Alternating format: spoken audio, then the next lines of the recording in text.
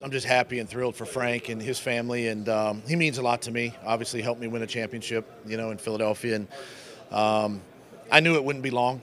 He's a great coach, he's a great mentor, he's a great teacher. He played this game for a long time, so just excited to get him out of our division and get him in Carolina.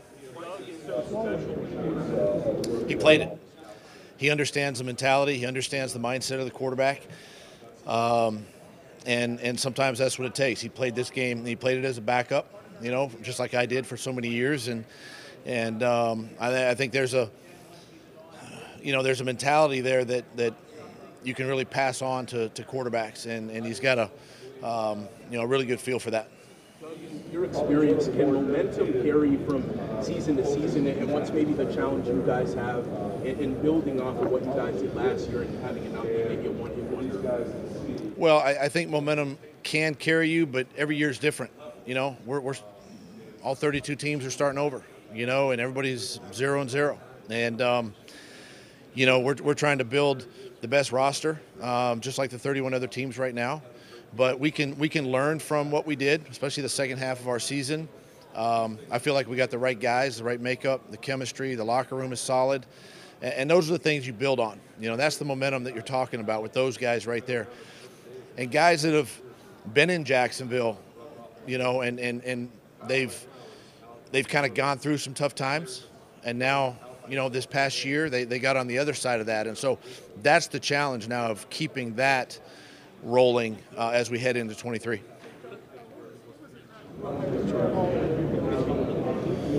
Well, Chad was kind of a free agent. And, I actually got a chance to coach him when I was an assistant coach in Philadelphia. And he's just he played the position. He knows it. He's got a great mindset. He's energetic. He's a great teacher.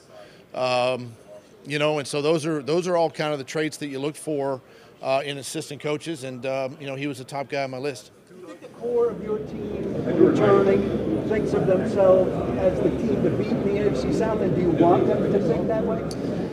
You definitely want them to think that way, I want them to feel that kind of pressure, where you have to perform week in and week out. But in this past year, we were just, playing to win a game. And then ultimately we find ourselves, winning more games at the end of the season, putting ourselves in a position to win the AFC South. But now those are the expectations that I, as the head coach, expect our football team to have. And that'll start, April 17th when we start our offseason program. How does that change the offense? What does that bring to the offense? I don't know. He hasn't been cleared yet. So I'm just waiting for that day, anticipating the day that he can, he's cleared by the NFL. And we're looking forward to that day. I can only go off what I've seen on film. And, he's excitable. He's a top receiver in this league when he's on his game. I'm excited when that day comes that we can embrace him, onto our team. And, he gives us just another weapon potentially for Trevor. We really don't. No, we really don't. It's in the league's hands, but, we're just waiting for that day. The Browns hired Jim Schwartz as their team coordinator, guy, obviously another guy you won a championship with. But what is it that made him so effective?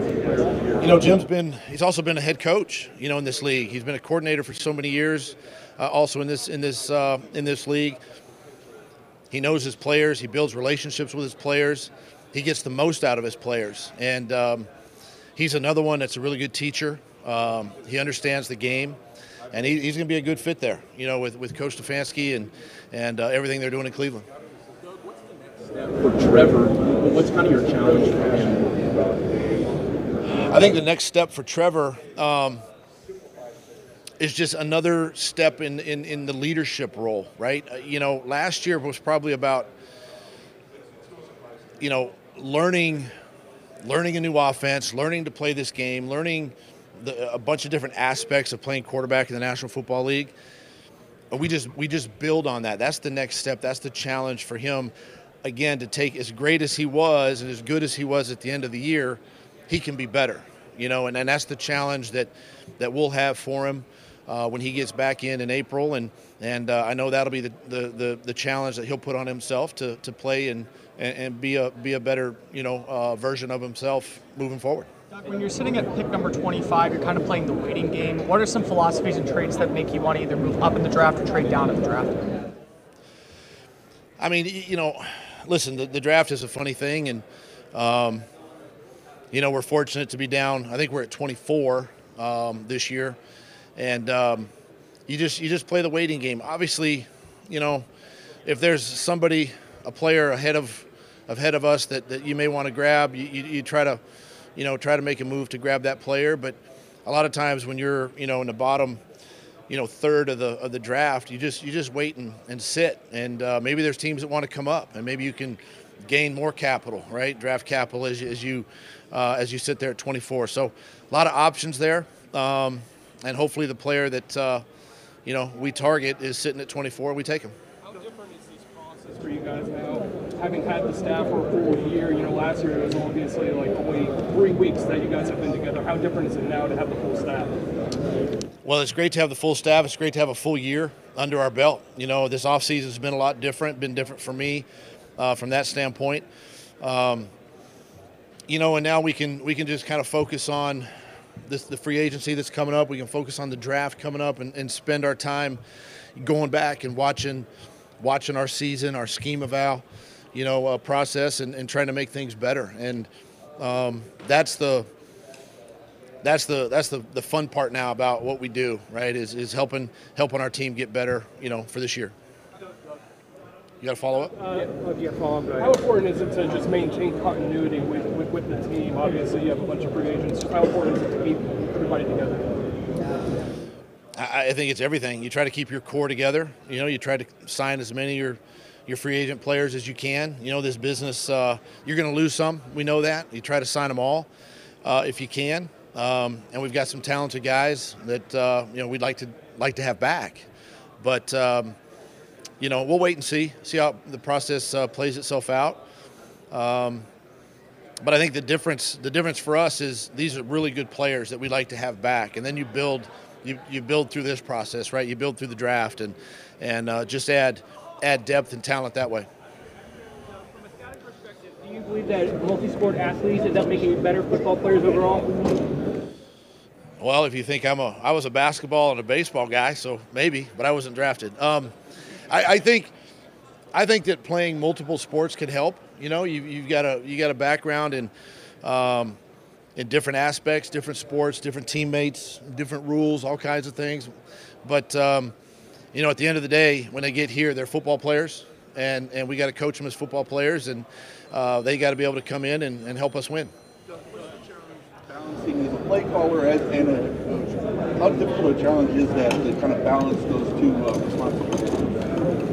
Well, this time of year, you're not calling plays. You're helping build your roster, and you're helping Trent Baalke and his team to, better the roster. But as you get into the regular season, it's there's a balance, there's a fine line there. You got to make sure that you are studying and preparing yourself to call a game, and at the same time, you're also managing the roster and who's going to be up on Sunday, who's not, and things like that. But that's why you compartmentalize things a lot, and just having done it now for 6 years, I don't want to say it gets easier, but the whole process gets a little simpler for you.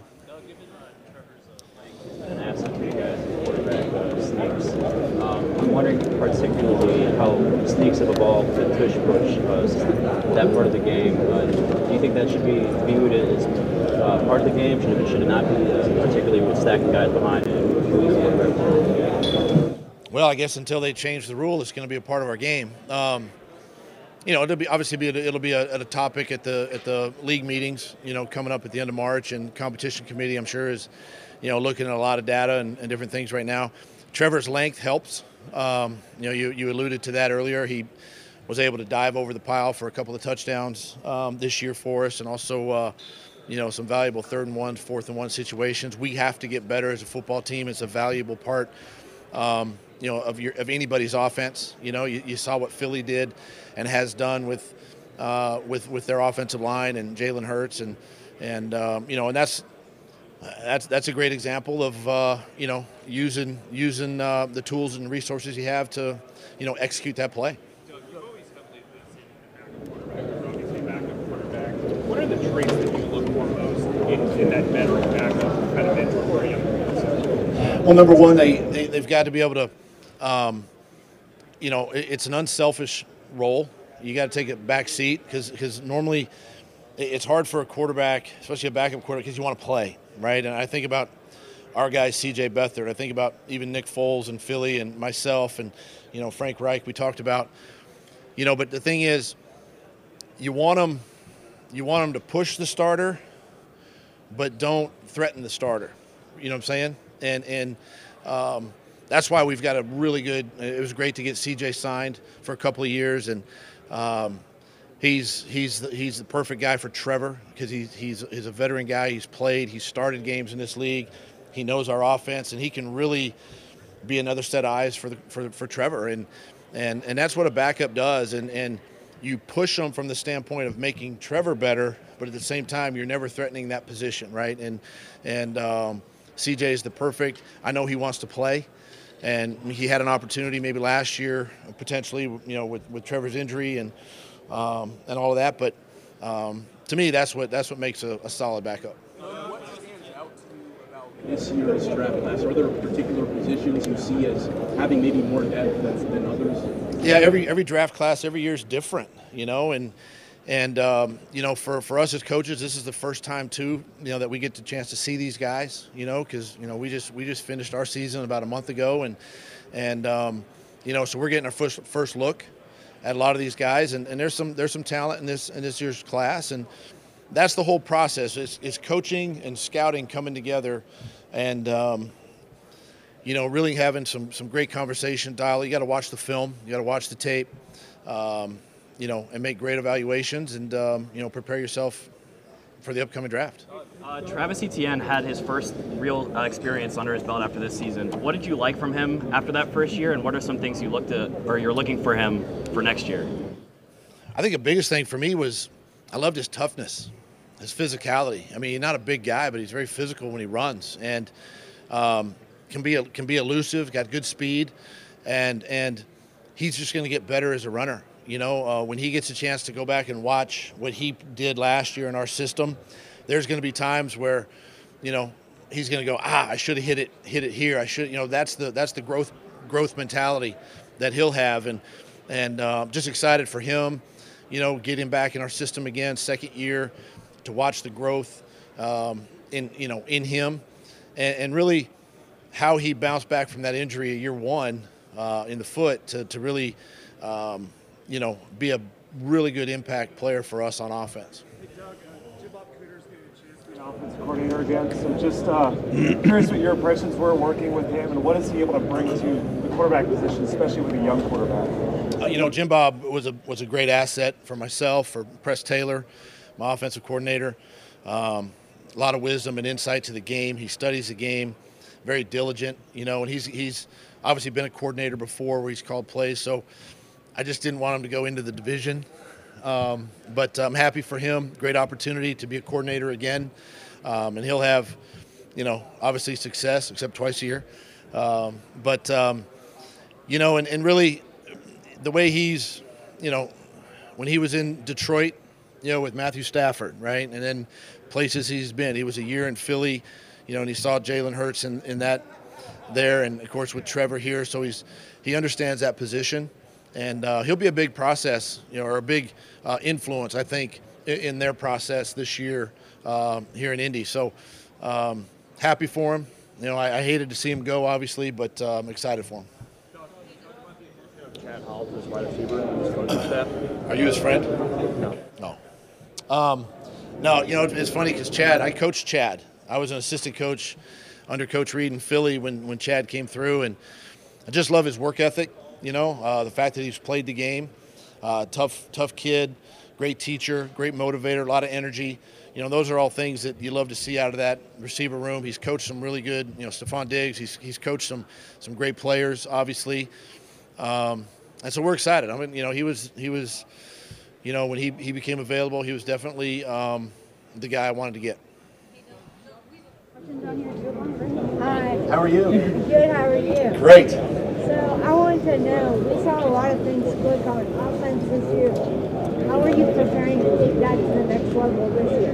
Great question. There were a lot of things that clicked. You know, it wasn't easy. Early in the season, we kind of struggled. We had some miscues in the red zone, and you know, Trevor wasn't you know, as polished as he was back half of the season. But you know, that's one of the things as coaches, we got to take the good and we got to build on that. And so that's what we're doing now in the off season as a staff, is looking at all our positive plays, the things we did well, whether it's run or pass, and then making them better for 23. And then again, we get to implement that stuff, you know, in the off-season program coming up in mid-April, and then ultimately in training camp. So, you know, so many times in so many years, there's a lot of one-hit plays, right? Plays you think are going to work. You push them aside and you just focus on who you are as a team. As you know, watch Trevor's plays and see what he did well, and build on that for this year. Doug, when it comes to guys like Trayvon and Devin, what's really the emphasis to get them to take that second-year lead, like a couple of different guys did last year? I think the biggest thing for both of those players, I mean, Chad, Luke, I mean, you throw those guys in the mix, is the fact that they're finally going to have an off season to themselves, and you know, they can rest, they can heal, and they can begin to go back and watch their performances, right, within the defense. I think all three of those guys, really four of those guys, put Luke in there too. They're going to be so much better this year from the standpoint of knowing and understanding the game, how it's to be played, how it's to be practiced during the week, how to be a pro, how to study, how to take care of your body. I think those are all aspects of becoming a professional football player. And so all of those guys, that's what they're going to take away, and that's what they can lean on, you know, moving on to 23. We've got Marvin Jones coming from free agency. Obviously, Calvin Ridley coming in. But obviously, Calvin Ridley coming in, Marvin Jones going on free agency. How important is it to have that kind of ball-winning wide receiver in your offense? Well, when it comes to Calvin right now, he's not with us yet. You know, we're still waiting the ruling. We're anticipating that, obviously, and you know, if and when that comes, I mean, obviously we'll be excited. Marvin helped us win a lot of games this year. You know, he was kind of Trevor's go-to guy in certain situations. You know, and you saw him make the great catch in the Baltimore game, and you know, for the touchdown there, and all really throughout the course of the season, very unselfish player, and you know, we'll just have to see. You know, again, would love to get all our players back, and you know, just seeing where it's gonna play out. I mean, again, you can't sign them all. You want them all, but you can't.